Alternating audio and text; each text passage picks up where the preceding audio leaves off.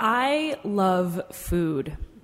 I love cooking food, eating food, sharing food with others.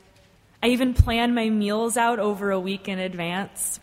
I mean, it's partly to eat healthy and limit impulse buys and limit food waste via the unused, forgotten vegetables that go bad in the fridge.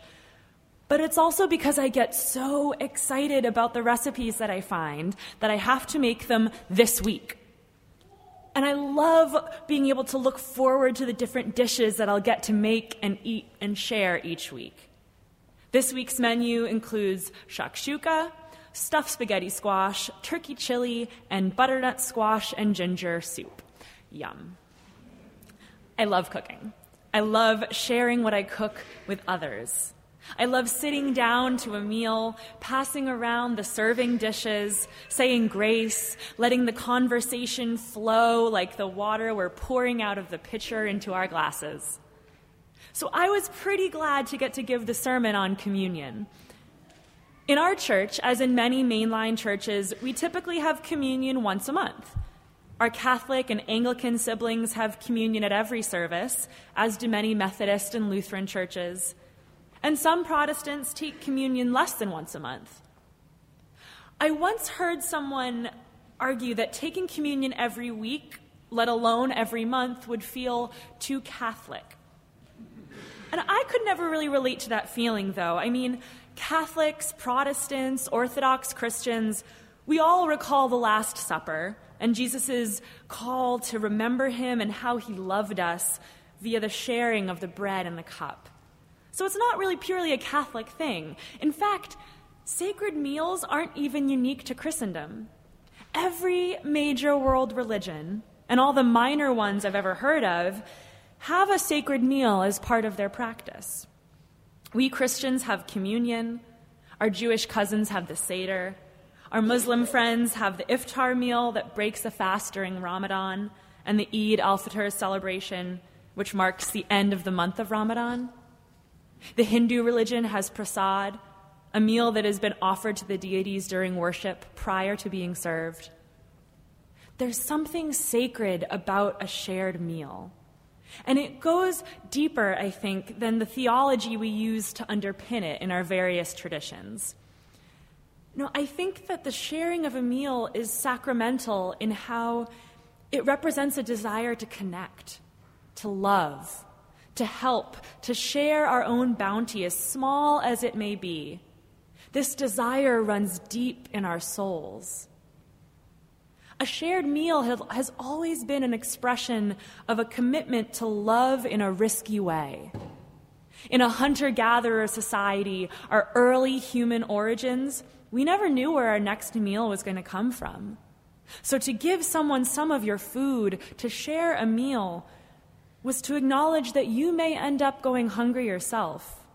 You may starve even, but sharing your food, that act of love and selflessness, was of a higher priority. As we developed settled agrarian cultures and societies, many became food secure, although just like today, there were still countless people who didn't know where their next meal would come from. But even for the food secure, to share a meal was an act of risky love, of vulnerability. Opening your home to the stranger, the traveler. I can hear my mother's voice in my head warning me to never pick up hitchhikers lest they be axe murderers. It harkens back to our mammalian roots. Eating is a vulnerable time. Cheetahs and jaguars, they drag their prey into a tree to feast in safety. Animals at the watering hole are constantly on alert for predators waiting for their guard to be down. Have any of you read The Jungle Book or seen any of the Jungle Book movies? Yeah, it was a law of the jungle that during severe drought, the watering hole was a place of sanctuary. It was called the water truce. There was neither predator nor prey, neither male nor female, neither Greek nor Jew, and I'm getting ahead of myself. Like the water truce in the Jungle Book, in many cultures it was considered a particularly brutal transgression to eat with someone and then harm them or betray them. Sharing a meal created a bond of protection, The host fed the travelers, and the traveler wouldn't attack or rob or exploit the host. Our very language is a legacy of this custom. Bread and friendship and love are often linguistically tied. Bread and salt is an Arabic phrase that means the bond created by sharing food. The Russian word for hospitality, klebsol, means bread salt. Even the English word companion means someone with whom you share bread. I don't think this is a coincidence.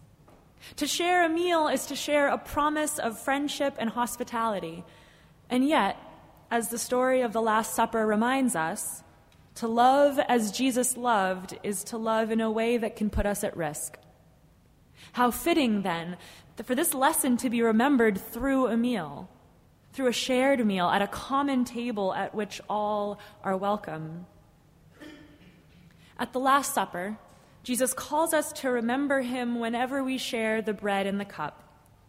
In John's Gospel, Jesus reminds his followers of his impending departure. He foreshadows his death and offers a new commandment. He says, to love one another as I have loved you. Communion, it reminds us of how Jesus loved us. A love that persisted despite the threat of persecution and death. Jesus said to his disciples that one of them who was sharing a meal was soon to betray him. And then he shared a meal nonetheless. He didn't go into hiding or bolt the doors or hunker down or refuse to break bread with his betrayer. No, he offered them all hospitality and love. He modeled the type of love that we are called to show one another and to show the world. Not a love that had no fear of death, because as we recall, Jesus prayed that the cup be taken from him if possible. But a love that loved in spite of the fear of death. For as we also recall, Jesus added to his plea, not my will, but yours be done. When we talk about a Christ figure in literature, we're often talking about a character who was so driven by the pursuit of peace and justice and love that they drew the ire, the persecution, violence from the powerful or from the villain. Some examples are Harry from Harry Potter, Aslan from the Chronicles of Narnia, or Finney from A Separate Peace. That was my first literary crush, Finney from A Separate Peace. We've seen this in our own lives as well. People who love despite knowing that it might get them jailed or even killed. Martin Luther King Jr. comes to mind, as does Nelson Mandela, or even Anita Sarkeesian, who hasn't let death threats silence her from speaking out against sexism in gaming culture and fighting for better portrayals of women in the media. So every time we take communion, we invoke the Spirit to fill us with the courage to love the way that Jesus showed us, not only on that night in the upper room, but throughout his ministry. And the more I think about it, the more I'm drawn into Jesus' words, every time you do this, remember me. We formally remember this meal, this sacrifice for love's sake, in church once a month.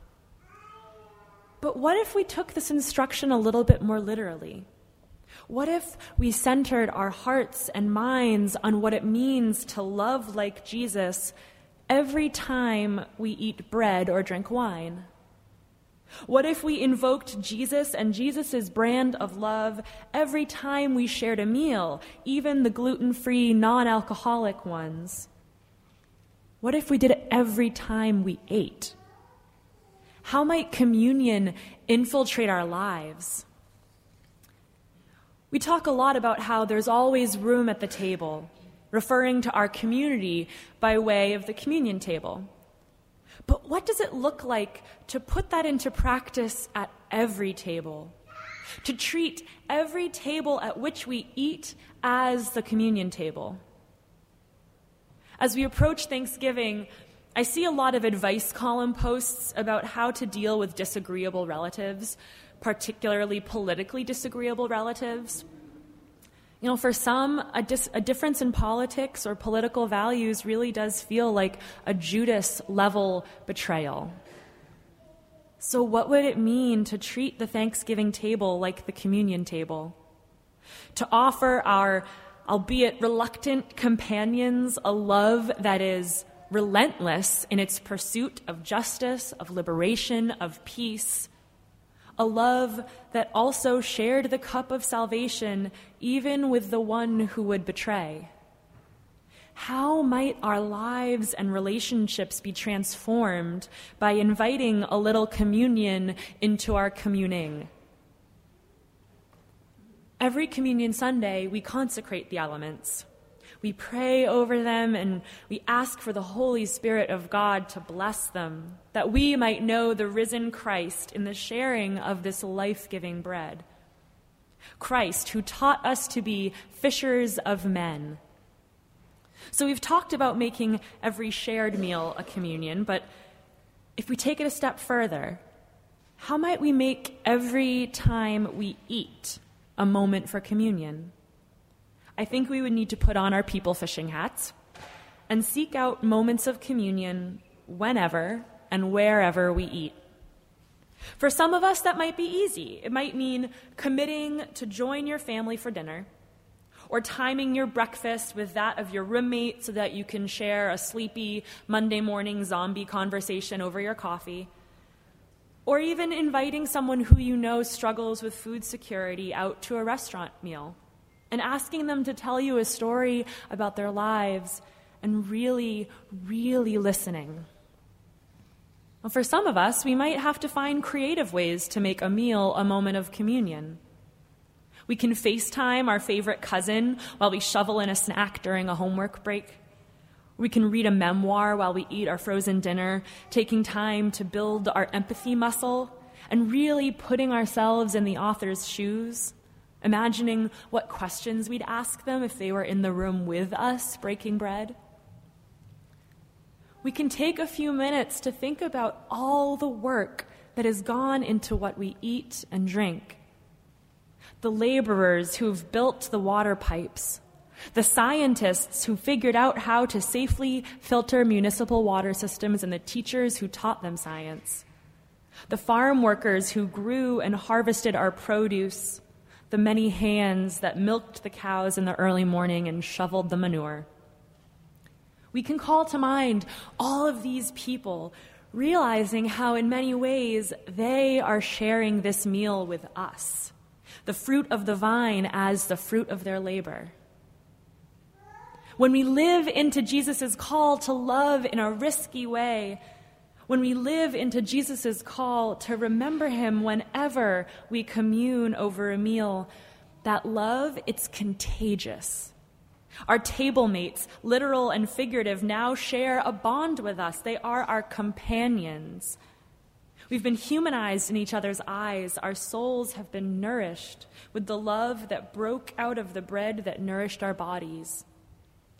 Alongside our newfound or newly rediscovered companions, we are energized. We are emboldened. We are inescapably called to take that love and to send it out into the community. Our compassion is revitalized. Our yearning for justice is revived, and our commitment to peace is renewed. I want to invite you all to join me in an experiment. If anyone has a justice event coming up, a demonstration or a vigil or an act of civil disobedience, if anyone is anticipating a tense conversation with a family or a community member, if anyone is feeling spiritually malnourished, if anyone is struggling with compassion fatigue in the wake of tragedy after tragedy, I invite you to eat. Share some crackers and water with your fellow demonstrators before you enter the crowd. Invite your family or a community member to have your conversation over a meal at home or at a restaurant. Take some time every time you eat to realize the way that this food has been shared with you, to realize that you are not alone, and to take in the love that Christ offers us over the table at which all of us are welcome. My companions, will you join me in prayer? Communing God, thank you for setting us a place at your table even before we knew we needed it. May we come to this table today bringing our whole selves, the selves that you know so intimately and cherish so dearly, but which we ourselves often struggle to love. Help us to find a companion in Jesus Christ. Help us to become companions to one another. Instill in us the courage to obey Jesus' commandment to love others as he loved us. Renew our energy when we struggle for justice. Soothe our wounds when we are burned by betrayal, and embolden our hearts to forgive and love again. In your holy name we pray. Amen.